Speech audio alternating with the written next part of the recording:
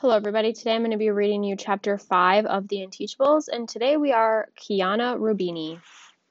The first time the Unteachables go to the Sonic is the day of the state science assessment. We don't know if we'll be able to celebrate how we did, but we can definitely celebrate the fact that it's over and we survived. Plus, Parker has his family's pickup so we can use the drive-thru. Of course he's not allowed to have passengers except his grandmother, so we have to walk and meet him there. But we can drink our slushies and sodas in the flatbed, lounging among the bushel baskets of potatoes and onions. It's pretty fun. So we go back a couple of days later when the weather's still nice. It's a long walk home, though, so it's pretty late in the afternoon when I come stumbling through the door, hyped up on sugar, to find Stepmonster in the front hall waiting for me. I'm instantly on my guard. I've been in Greenwich more than a month, and she's never once waited for me. She's always too busy chasing after Chauncey, trying to keep him from spontaneously combusting or flushing himself down the toilet or whatever. What? I ask her. Your school called, she tells me grimly. Or maybe I should say, a school called, since you don't really go there. My first instinct is to try to bluff through it. Of course it's my school. Where do you think I hang out every day? Save it, Kiana. It's all out in the open now. That science exam you've been working so hard on, they graded your test, but couldn't find a student to match it to. They called us because we're the only Rubinis in Greenwich. You're busted. The science test? I should have known. Just because Mr. Kermit never checks his class list doesn't mean nobody else checks theirs. I kick off my sneakers and stomp into the living room. Wouldn't you know it, Chauncey is fast asleep in his playpen. The one time I need him awake and alert and ripping through the curtains, he fails me now. It's not my fault, I complain. You left me alone on the first day of school, so I found a class and stayed there. Believe it or not, Stepmonster actually looks a little bit ashamed. I'm sorry. I should have been a little more on top of things, but your education isn't a game, and a school is more than a drop-in center where you can come and go as you please. Why in a million years would you think that you could get away with this?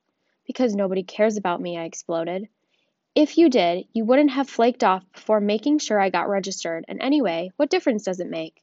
My real school in LA, nobody is going to sweat what happened during those few weeks I am here. This isn't my home. It's just a place to park me until my mom gets done in Utah. For a split second, Stepmonster looks as if she's about to cry. But she doesn't. I'll always appreciate her for that, because I definitely would have cried too. Dad and I know you live with your mom, she says, but last but not least, this is your home too, and we're your family. I peer over at her. She really thinks that? News to me. I mean, she's always nice when she isn't too distracted by her own kid, who admittedly is the full-time job, but family? So what happens now, I ask in a small voice. I do what I should have done on day one. She decides, I'm going to the school to get you properly registered. No, I howl. They'll put me in the regular classes. They won't let me stay in SCS 8. Why not?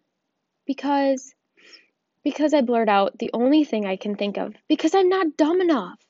She's blown away. Dumb enough? I spill my guts. The Unteachables and Mr. Kermit, and how we started out as a bad class and we're turning into amazing ones.